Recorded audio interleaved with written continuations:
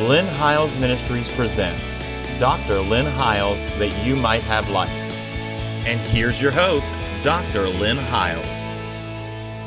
Thank you for joining us today again on the program. I trust you have been tuning in every week. We just get so excited on the set here that we just want to almost stand up and preach. And I trust you're feeling that on the other side of the camera. Once again, my oldest son is on the set today with me, and we're continuing our conversation about the church at Philadelphia.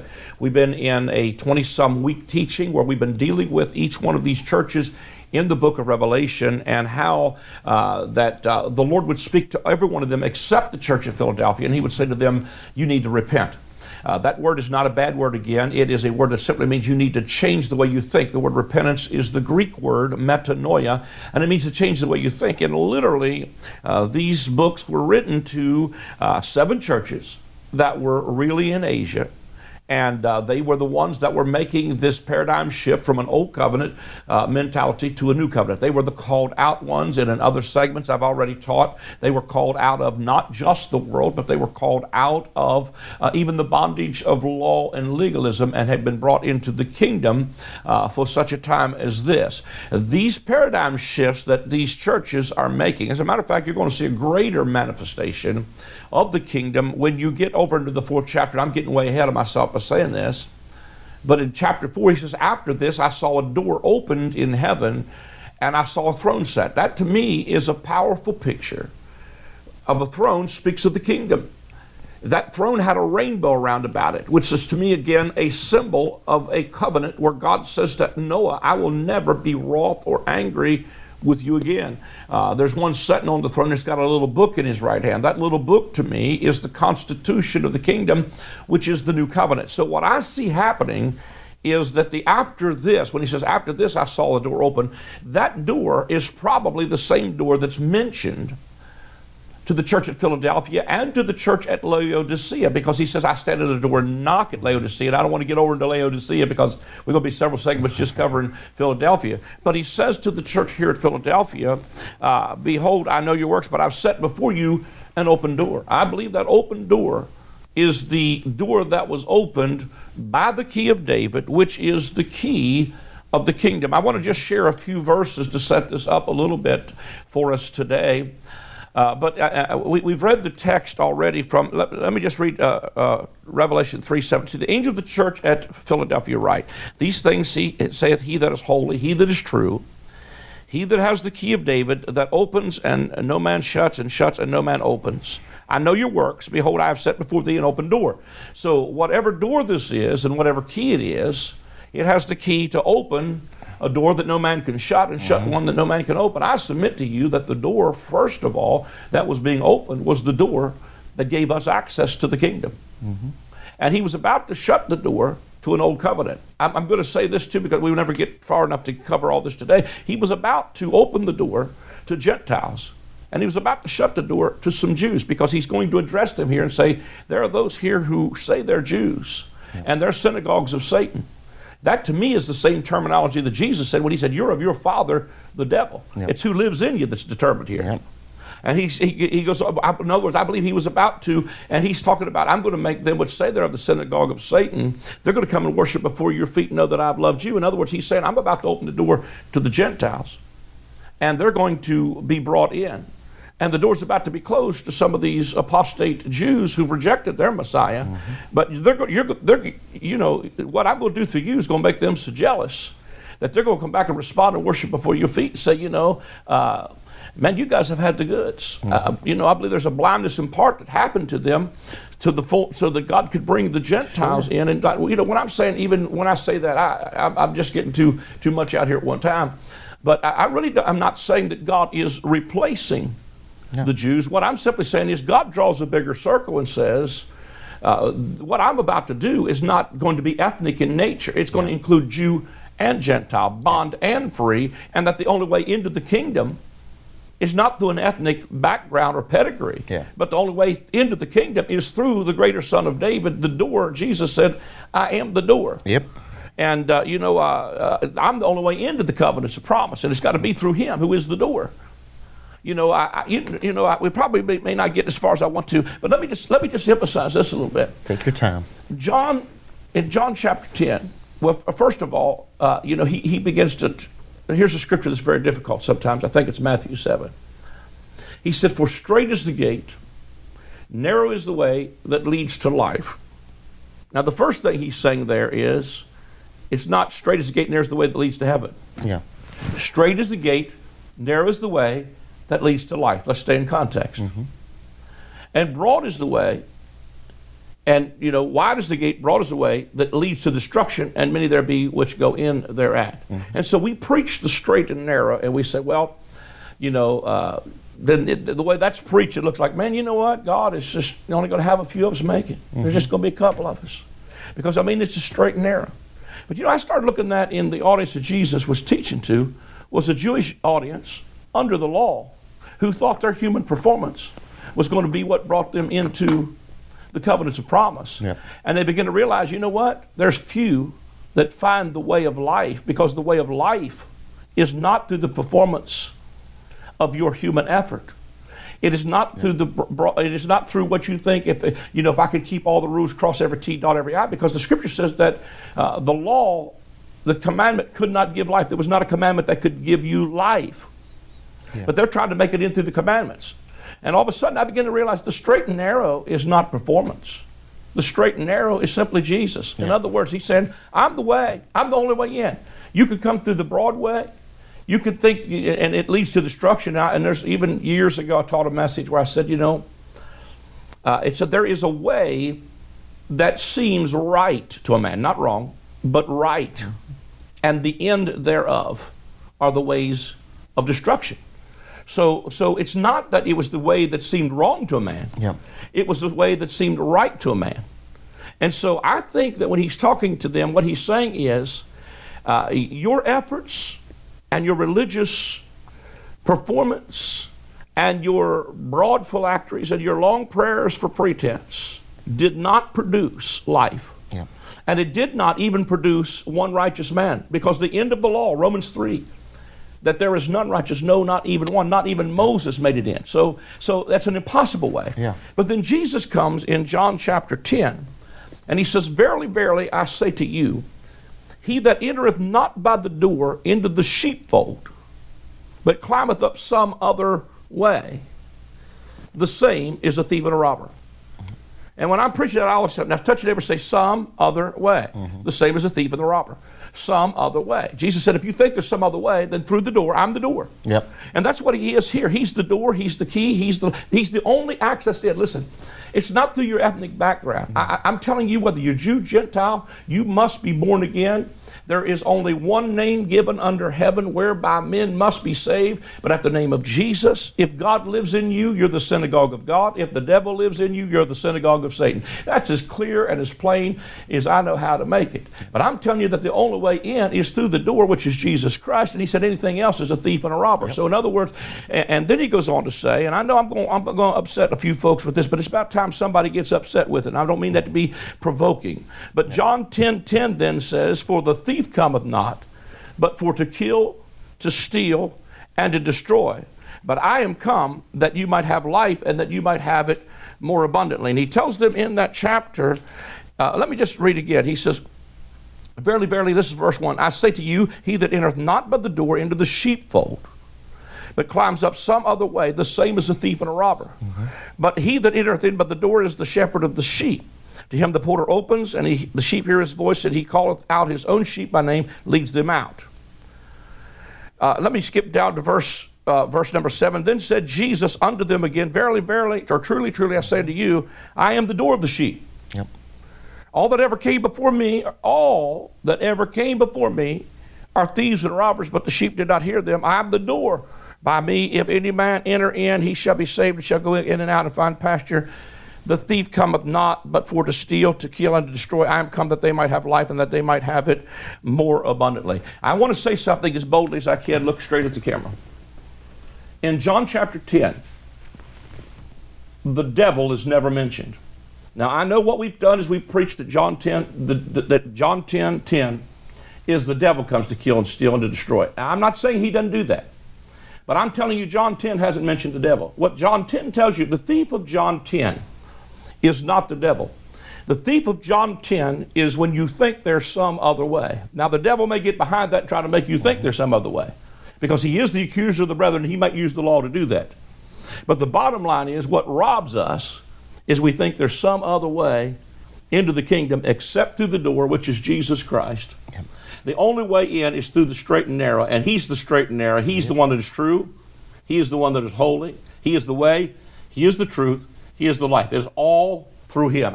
To me, that's powerful. But see, when I look back at this and I think about the thief of John 10, the thief of John 10, again, is when you think there's some other way. And that could be religion, because he said, all that ever came before me. Yeah. And the whole concept, even of the Gospel of John, is we are looking away from Moses, because Moses gave you the law, but grace and truth came by Jesus Christ.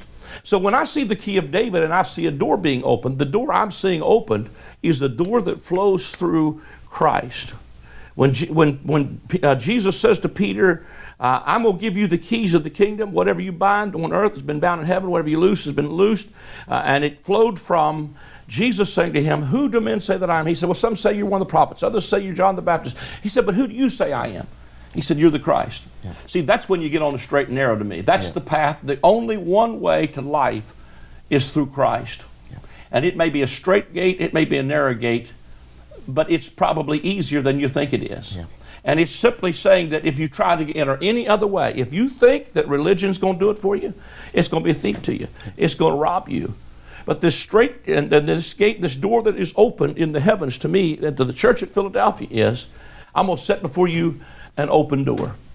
And you can enter into that door, because I've had the key of David. Jump in there a little bit, because I'll take the whole program if you don't. Just thinking there, that he says that these things saith he that is holy, he that is true. Revelation chapter 12 says they overcame by the blood of the Lamb and the word of their testimony. I taught a while back about when that testimony is more than just getting up and saying, I'd like to thank God I made it to church tonight, I had a flat tire, but somebody came along, was a good Christian, helped me change that, that was our testimony. Yeah. But that word testimony used in this book is a legal term, that if you were called into court to give your accounts of what happened, and they would say, do you solemnly swear to tell the truth, the whole truth, and nothing but the truth, so help you God? You'd swear I do, and so you're giving the truth or the account of what took place, what your account of this whole situation is. And to me, the truth, Jesus says, I am the way, the truth, and the life. So everything of my account, or everything of my testimony, should somehow be connected. It should all be connected to who Christ is, both in and among me. Mm-hmm. In other words, that the Scripture says, I can do nothing except through Christ who strengthens me. So there's nothing that I do. I mean, and we look at that like, I can't heal people, I can't do that except through Christ's strength. No, the Scripture says that I can't do nothing without Christ that strengthens me. I cannot live a life that's holy. You're talking about coming in some other way. The thief that has robbed us is that we think it's like in our maturity, we think we can get so mature at some point we don't even need Christ, that we become holy without Christ. There's no way you ever become holy, so holy that you're still not operating, that you don't have a need for Christ in your life, because it's Christ that makes you holy. Your works, if it was by works, we would have been able to come in some other way. Mm-hmm. We'd have been able to come in through the blood of bulls and goats. We'd have been able to come in through the works of the law. But that way did not work. It had to be through coming in through the blood of the Lamb. It has to come in. Everything I do, I cannot be righteous except through Christ, who's living his life both in and through me. I can't be holy except by Christ, who's living both in and through me. Mm-hmm. I can't have the power of God manifest in my life except it be Jesus living his life both in and through me. I think sometimes we have gotten, and when I talked about this, I said, what we always did was, growing, because we grew up in church and we went to a lot of places. There was a lot of times, especially in youth ministry, where it was all about what you were doing and how to, what you needed not do, and all these stipulations of everything that, if your works are going to, because your work, basically the best was your works is going to make you holy. Yeah. And very rarely did I really hear something about just simply who Jesus was. We didn't talk about Jesus. We talked about the rules. We talked about the rules, we talked about Jesus will save you, but we talked about Jesus will save you from sin, but then it's your job to be holy once that happens. It's your job to get, I had a person tell me one time, they said, I think eventually we don't need grace, and because we're eventually, we need to get God wants us to get to a place of such maturity we don't even need grace. And I'm like, how in the world do you ever get to a place where you don't need grace? Grace is the empowerment to be holy. Like the more mature I get, the more grace I'm going to need. You may not need as much mercy. It's there. The more there should be. The reason why should always be this cry that I need more of Him. The Scripture says that blessed are those that hunger and thirst after righteousness. In other words, there is this desire to be filled with something.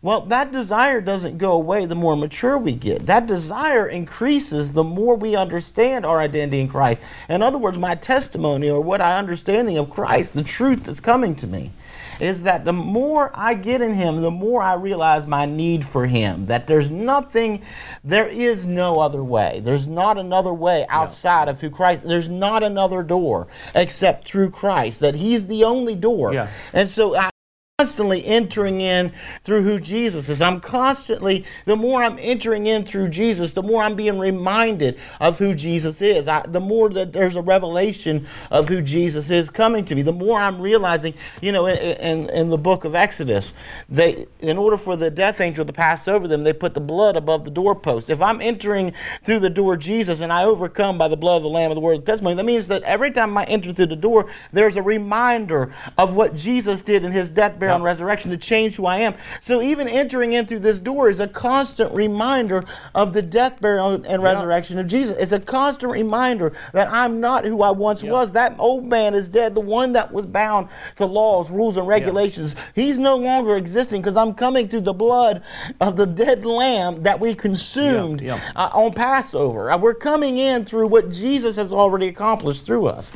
So there's this constant reminder, the more I enter in through the door of the sheepfold, of what Jesus did for me, is that we have so, and I say this, there's not a time goes by when I'm not teaching or preaching that I don't somehow talk about the death, burial, and resurrection of Jesus. I think it's sad that in most places it has been reduced down to an Easter Sunday service when it is the very power of God unto life. The preaching of the gospel is the preaching. When Peter he was up on a mountain, or not on a mountain, he was up on a roof praying, and he had the vision of all the four-footed beasts being let down to him. And God said, "Rise, Peter, kill and eat." He said, "God, nothing unclean's ever touched my lips." And he says, "Well, don't call unclean what I've called clean." And he was talking about the Gentiles, or the house of Cornelius that was about to show up at his door. Now, Peter, when he went to the house of Cornelius, Peter really didn't go with an expectation of, I'm going to transform the house of Cornelius. Matter of fact, he went kicking and screaming. He went kicking and screaming. Because it was out of his paradigm. To him it was unclean. It wasn't right for him to be there. No, Jews should not have fellowship with the Gentiles, and he still didn't understand that even through So when he goes, he's not like telling them about how you to receive the Holy. He's not telling the story of how to receive the Holy Spirit. He's telling the account of what they accounted with when they was with Christ. That they had spent 3 years with him, did a lot of walking, went and visited a lot of places. Jesus did a lot of miracles, and he was crucified. He died, but on the third day, he's resurrected. We were up in an upper room, and the Holy Ghost fell on us. In the middle of Peter, all Peter's doing is telling the story. The house of Cornelius, the Holy Spirit falls on them, and they get filled with the Holy Ghost, start speaking in tongues. Now Peter goes back to his Jewish friends, and he's got to explain to them what's happening. And they're kind of like, well, what did you do?